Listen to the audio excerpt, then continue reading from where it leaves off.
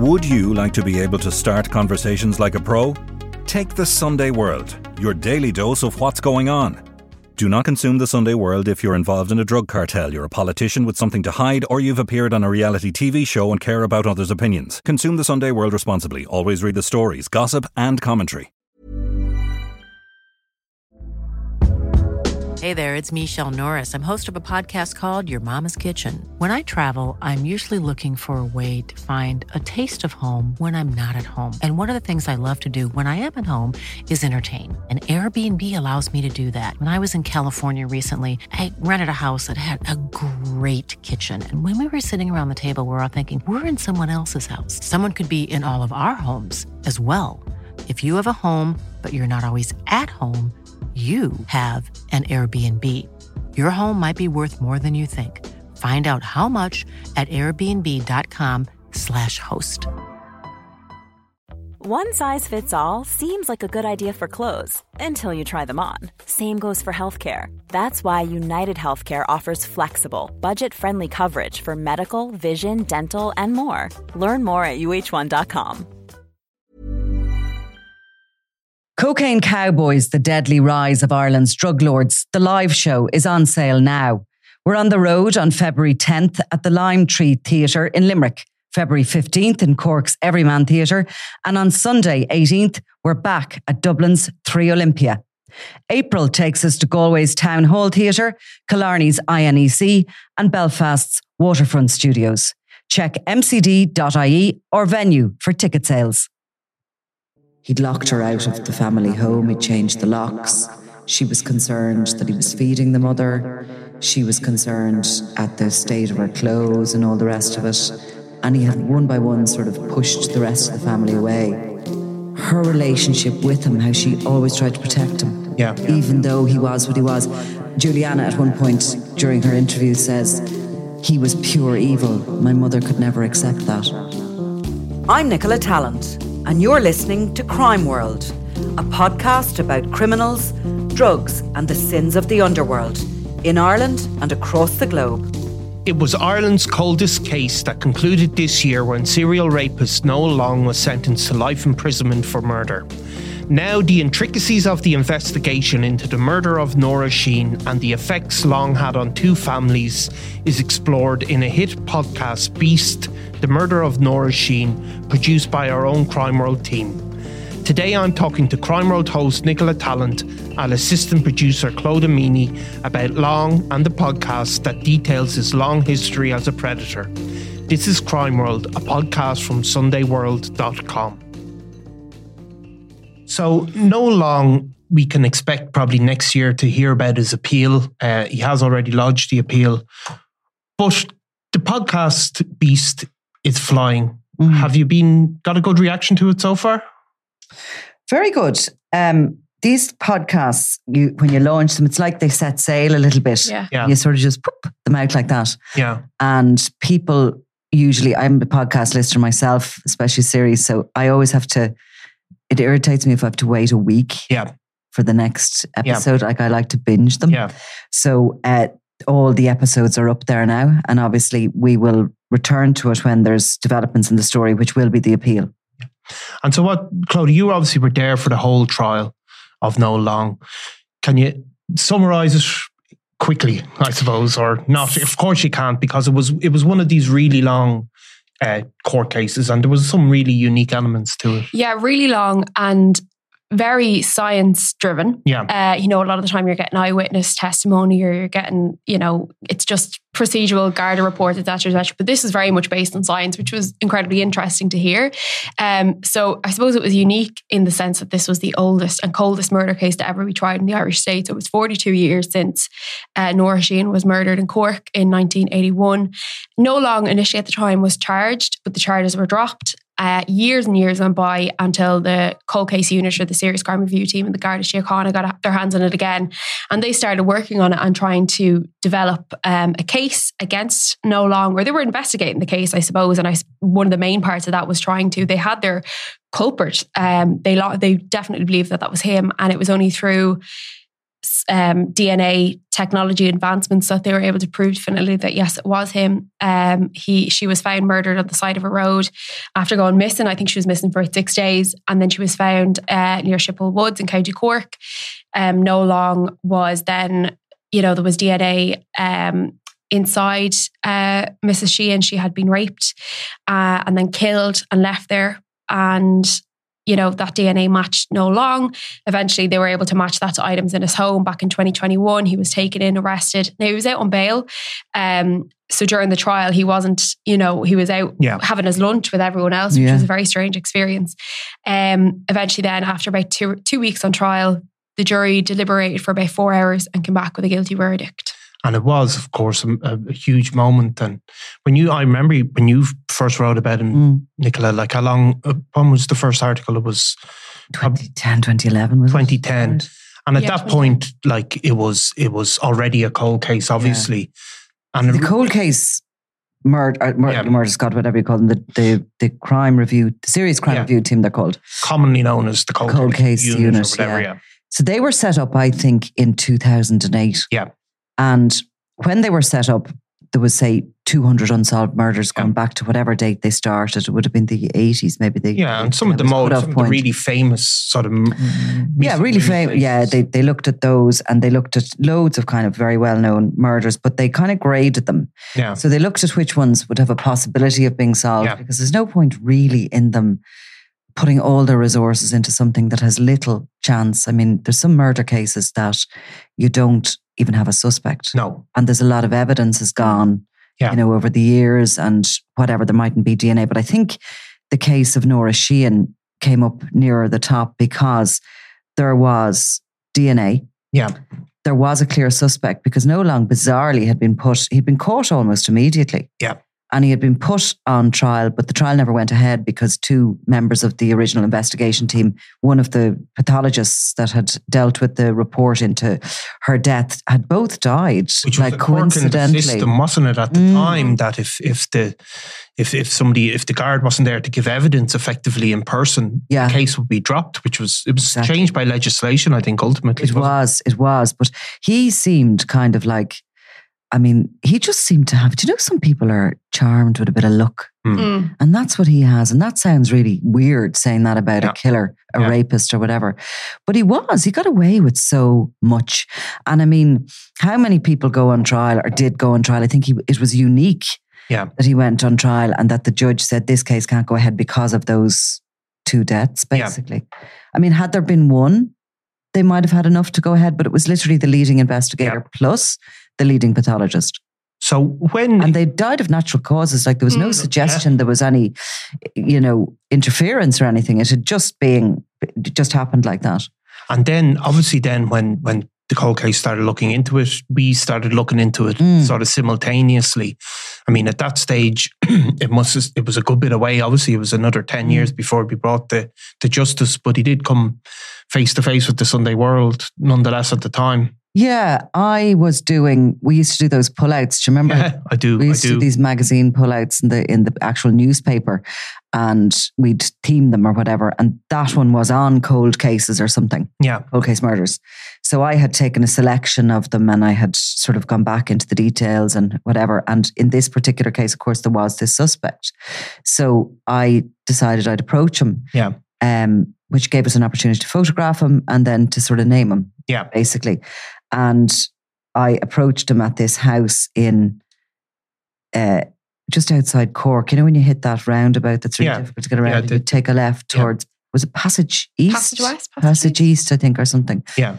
And I remember going out finding the house anyway, really neat. And he was living with a woman, like in a relationship and everything, despite this background of he was a serial sex offender, violent and, volatile and all the rest of that. But I got up to the house. He must have come back in. And he looked like a biker, actually. Yeah, because he wasn't a young man even at that stage, was he? What would he have been? So he was in the 70s. So he'd been in his 60s. Yeah.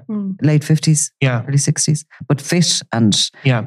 The gates, he closed the gates, the house, which I was quite glad of because it was gates between us then if I needed to run. And I just called him over and told him who I was. And I just asked him directly, did you murder Nora Sheehan? Yeah. and his woman came in to defend him. Yeah. She was at the front door opening the door, and she kind of came over and started roaring and shouting at me. The cheek of you, she said. Yeah. Who do you think you are? And I was like, well, I'm not living with a... Because of course he had been a sex offender. Yeah. So... Because he did have that background of, like, right back to, was it the 70s, his conviction for, I think it's a charge that no longer exists, something like law... Unlawful carnal knowledge or whatever. But there was that incident that had happened when he was in the army he was in. Yeah, so that was back in 68. Like he was only a teenager then, wasn't he? He was, yeah. He had went over to the UK for whatever reason, and he was in the Royal Irish Rangers there. And basically what happened was he was put in charge of the sergeant's house, wasn't it? Yeah. And he had gone in on a dare. He went into the house, and I don't think he actually did anything, but there was a daughter in the house to the daughter, yeah. And there was an incident there, and then he was taken into custody, but fled custody. And, there was a manhunt across the UK. I mean, it landed in the papers over here as well. And he lived on the land, didn't he? Yeah, he was gone for, I think, about a week. Like his sister would have suggested that he was kind of sleeping out rough and all this sort of stuff. I mean, he was... Yeah. So he got incredible background, I suppose, to go along through speaking with his sister. Yeah. And Juliana, and that was somebody that you had met in the course of after I'd done No Long. And of course Mark Sheehan, who features in the podcast as well, lovely Mark. So when I did that story, and nobody had written about Nora Sheehan in decades probably, really, and actually when we went back, Clodagh, we only found it's kind of weird, the only little tiny stories in the papers about it and stuff, little bits, and it seemed to have died away very quickly, I suppose, after the case collapsed.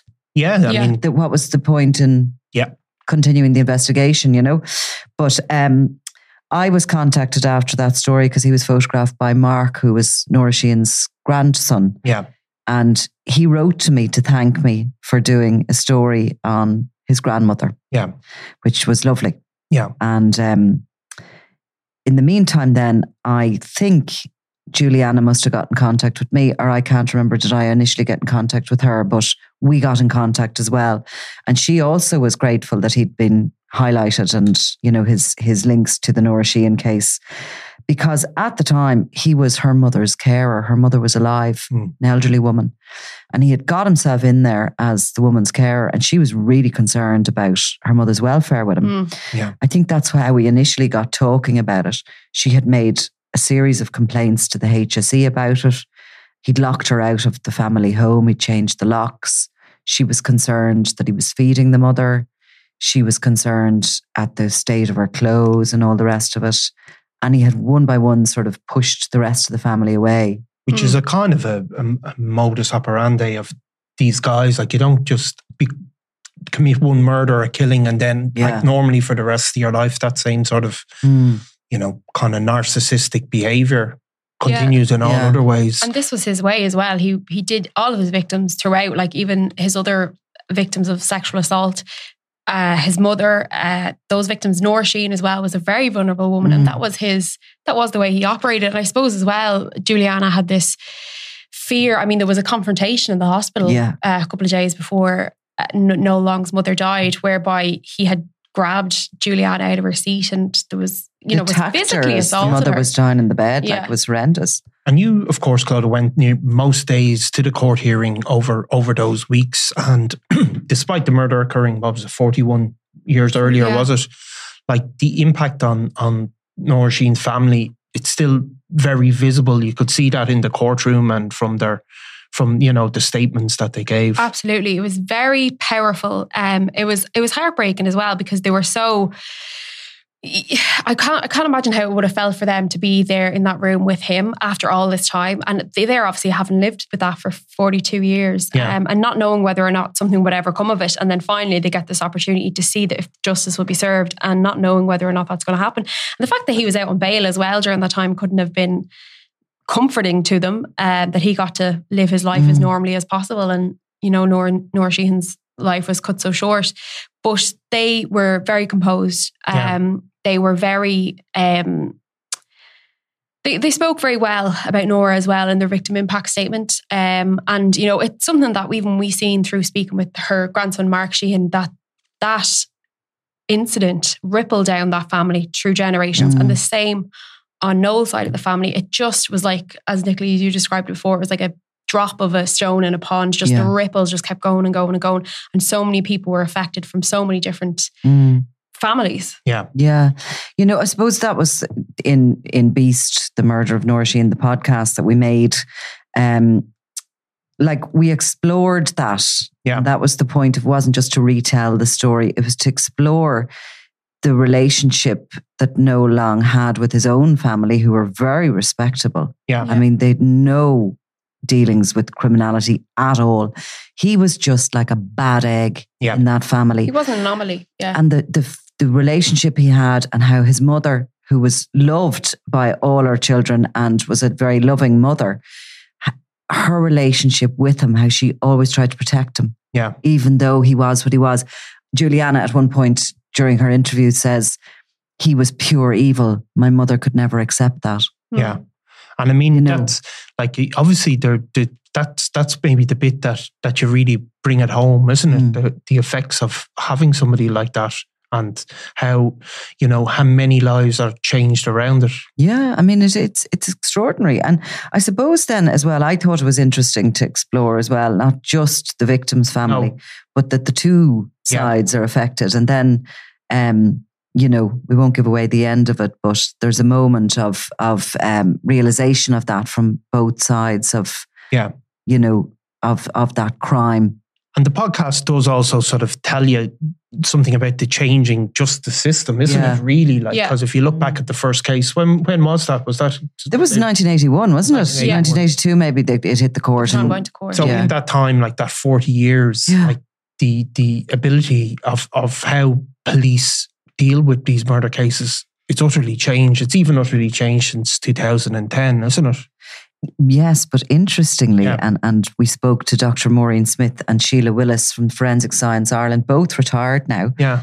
But they were the ones who sort of would have received the collected trace evidence the DNA. from the scene. And they spoke about how science has developed, obviously, in DNA, but the importance of trace evidence and the microscope, an eye to a microscope, and how still important that is. Yeah. And it was interesting because, you know, we often talk about trials where there isn't a sort of a smoking gun. Yeah. There's bits of evidence that come together to form a rope.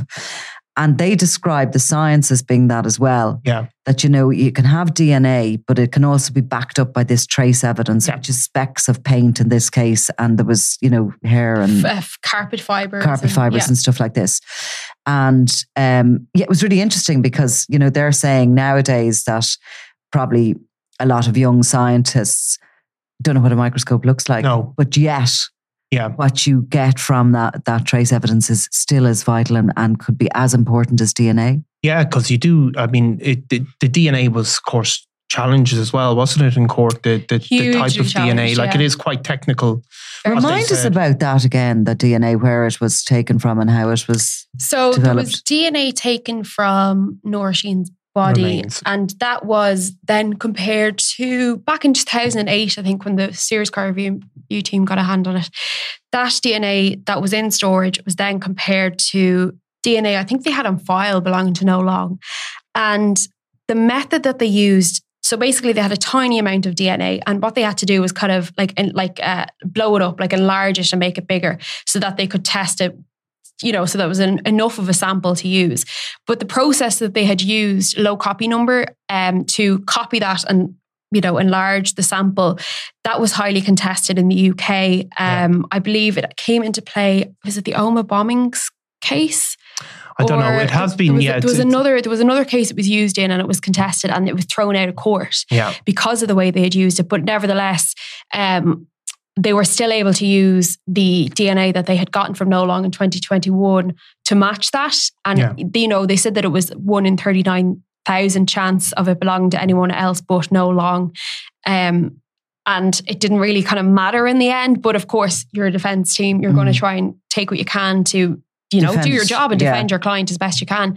And fair enough, there might have been something in that, there might not have been, but it was very technical down to that sort of very scientific evidence that was given. And of course, there was, for the majority of this, again, because a lot of the people that were involved in this case were dead, their original evidence, testimony, like witness statements, that was just read into the court. We didn't actually hear directly from any of them. So the majority of the evidence was scientific and procedural. We didn't get to hear from anyone who said, "Oh, I saw Nora Sheehan on this day or that day."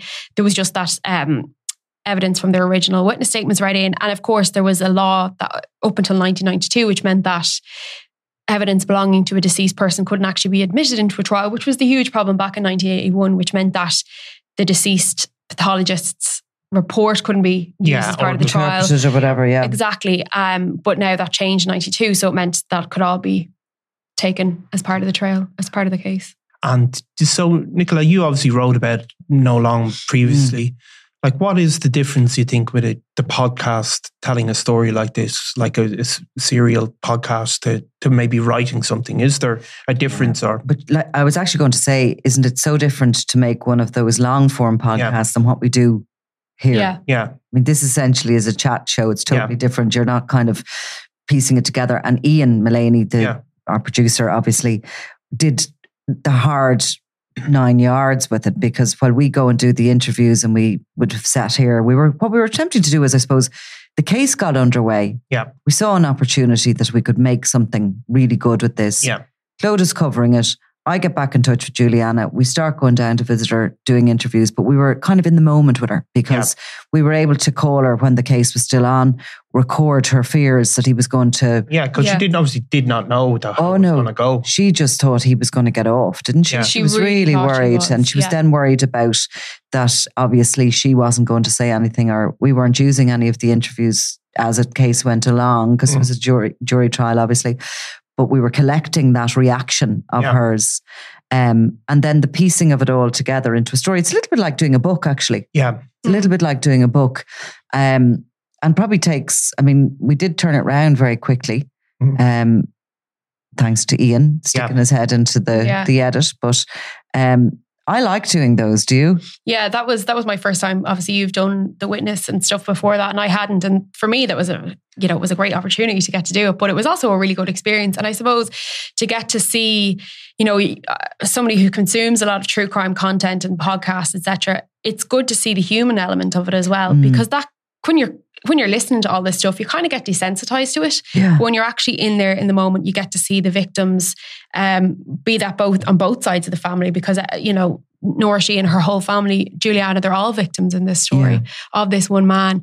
And to see all that play out in real time, it was a very different experience to, I think, when you're obviously, there's a lot of podcasts out there about cold cases, but you're not coming at it from a live, this is happening in real time perspective. And I think that's something that's very unique and very special about this podcast, is that we're getting those real time reactions. And we're kind of like, we were podcasting about this throughout the trial, but we couldn't talk about his previous convictions. No. We couldn't talk about the fact we'd been in touch with Juliana. We couldn't talk about how she was feeling. So it was great to kind of, it's almost like doing I'm stuck, my head is stuck in the college work at the moment. So you're doing your little assignments, like getting to the end and doing a big thesis, and you're just, here's all the... Yeah. Well, one thing I think is the strength of it. Like, you hear Juliana, like No Long sister, but like when you're writing it up, you take quotes, and it can become one dimensional, can't it? Sanitized, maybe. Well, I don't know. It's just one dimensional. But when you hear her, you get her sense of humor in it, and you get her sense of maybe being able to make jokes in the middle of things, and you get a sense of her emotion as well. You get a more complex picture because if you're writing those quotes down, you don't, all of that is removed really from the writing. And I mean, I think that's really the secret of podcasting is to get that intimacy with somebody close to the story. Yeah. It's one thing, journalists talking about it and whatever, but when you have somebody who's been there from the beginning and is able to give you those intimate details. And I think from an audio perspective, because you don't have any other senses going when you're listening to a podcast, you really sort of nearly close your eyes and you're there with her. Yeah. You know what I mean? And you're totally imagining, as she's very descriptive. She's very articulate as well. so I think that's the secret of good podcasting, being there in the sort of as things are unfolding. Yeah.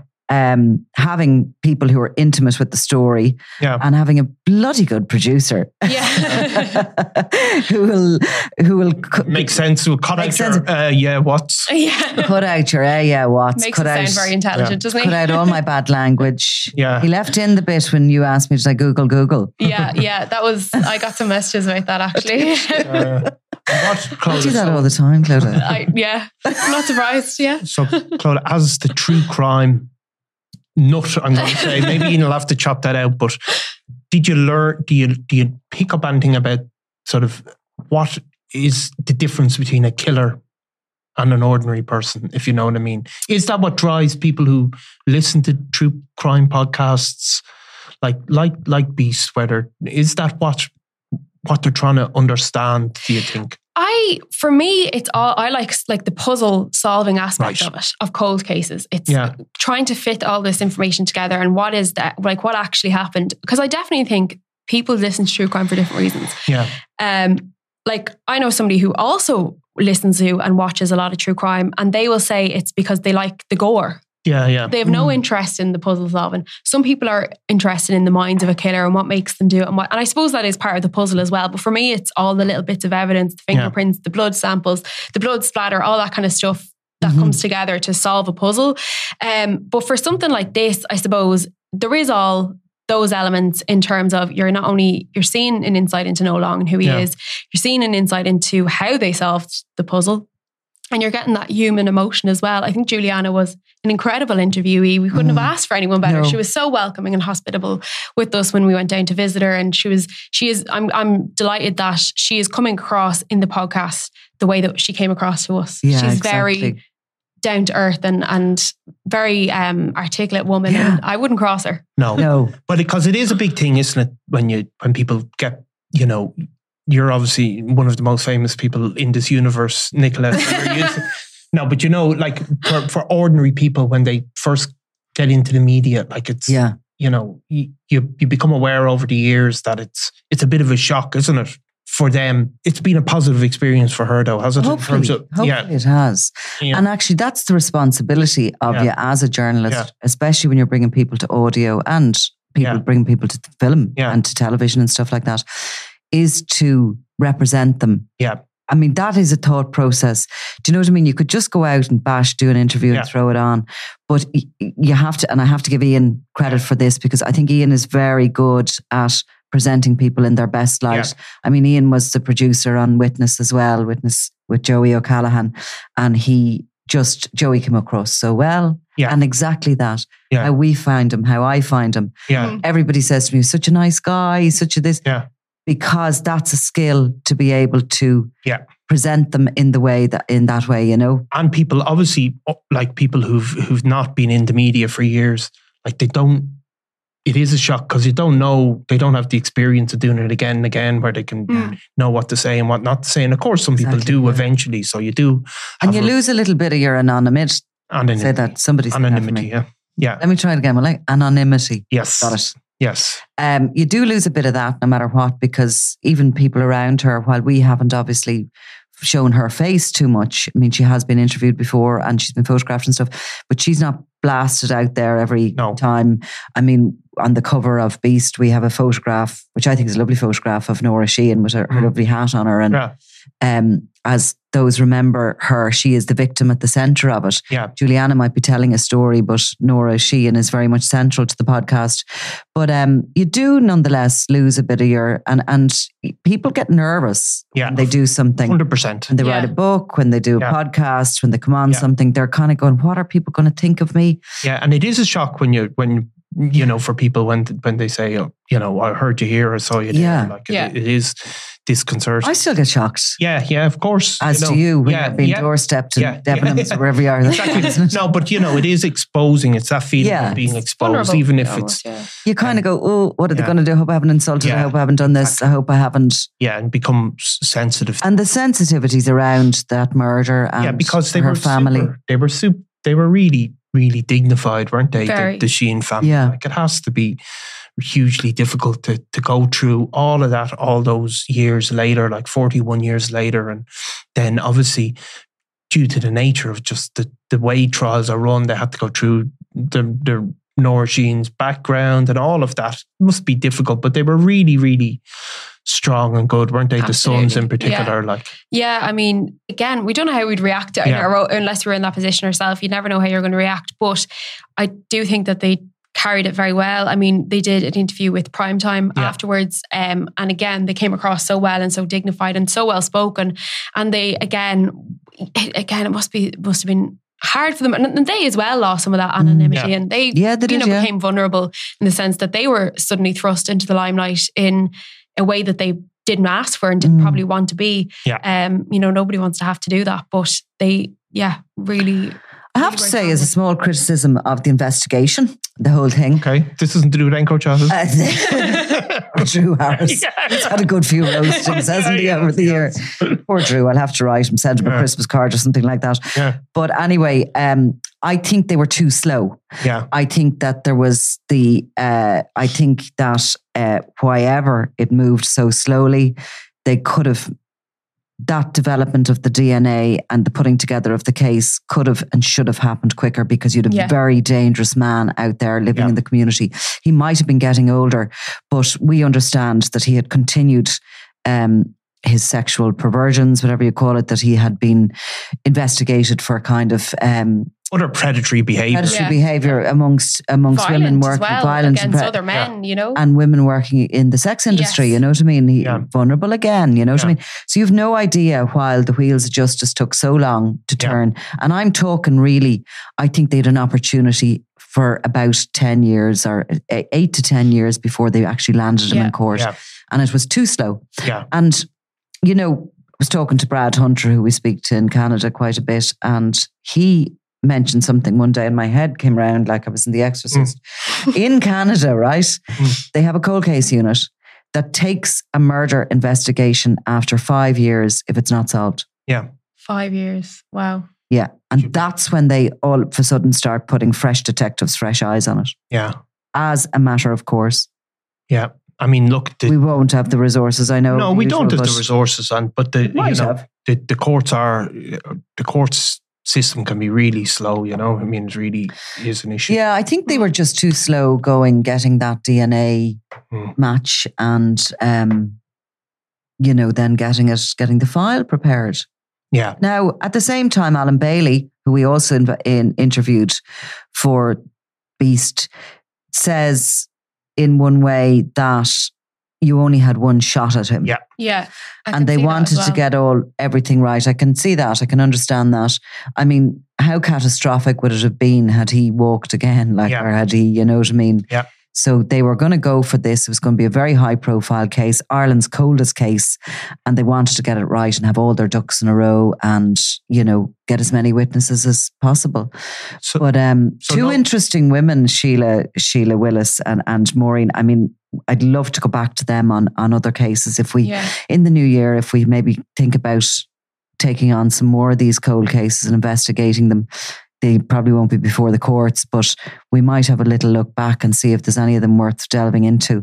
And I love the science end of it. Yeah, it's fascinating. Even though obviously I don't totally understand it. I do love the idea of the whole.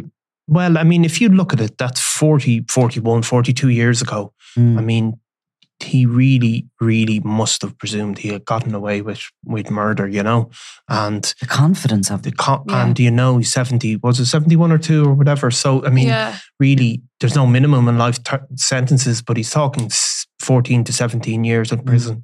Like he must have got to retirement age, his bus pass, and thought, I'm a free man, I'm never going to be held accountable. And now he probably will be held accountable for the rest of his natural, healthy life. So it is a great outcome for the family and for... Absolutely. And jail, that's just he's only had short little sentences in jail. I mean, anybody facing a life sentence, he will die in jail. Yeah.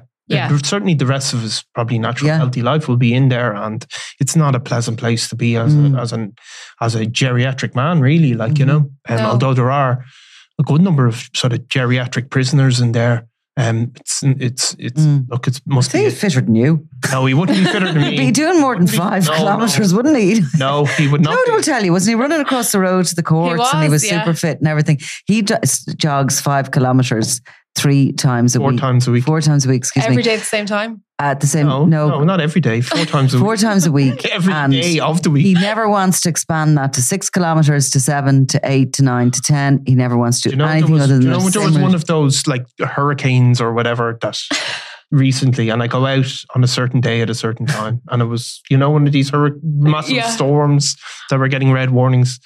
And I thought about not going out, and I thought, no, this is the time. I go for my run. I'm going out anyway. We were having a conversation only yesterday about booking lunch for Christmas. And Nicholas says, no, we'll go for 2:00. And Kiva says, and Niall will leave his head if he doesn't have his lunch at 1. She was very concerned about you. Oh, you're so gas, aren't you? And Ian got loads of time. What do I not get a thank you for? I know I didn't do any work on Beast, but I was a kind of a moral support for you. So moral support, you always are. Really. So really it comes back to that sort of atmosphere that I've created that allowed this podcast to be. Christmas cheer from Rain Man. Yes. But he's been like that for a long time. When he used to heat up this particular sandwich he bought, it was a wrap. It was a wrap. Excuse me, it was a wrap, right? And he used to heat it up in the microwave when we were on the 4th floor, and Robbie Farrell used to sit there 30 seconds. It has to be just 30 seconds. No longer than 30 seconds. No shorter than 30 seconds. It has to be 30 seconds. Well, it just shows you have nothing going on in your life that I wish I could stick to a routine, Claude, that well. Anyway, I'll end my podcast now and thank you very much to my guests. Thank you very much for having us, Niall. For another one of my podcasts very soon. So nice to be here. Thank you very much. Thank you. You've been listening to Crime World, a podcast from SundayWorld.com. Produced by Ian Mullaney and edited by me, Nicola Tallant. Research assistant is Claude Amini. If you like this show and love true crime, leave us a review, or why not download the free SundayWorld.com app for lots more stories from Ireland and across the globe.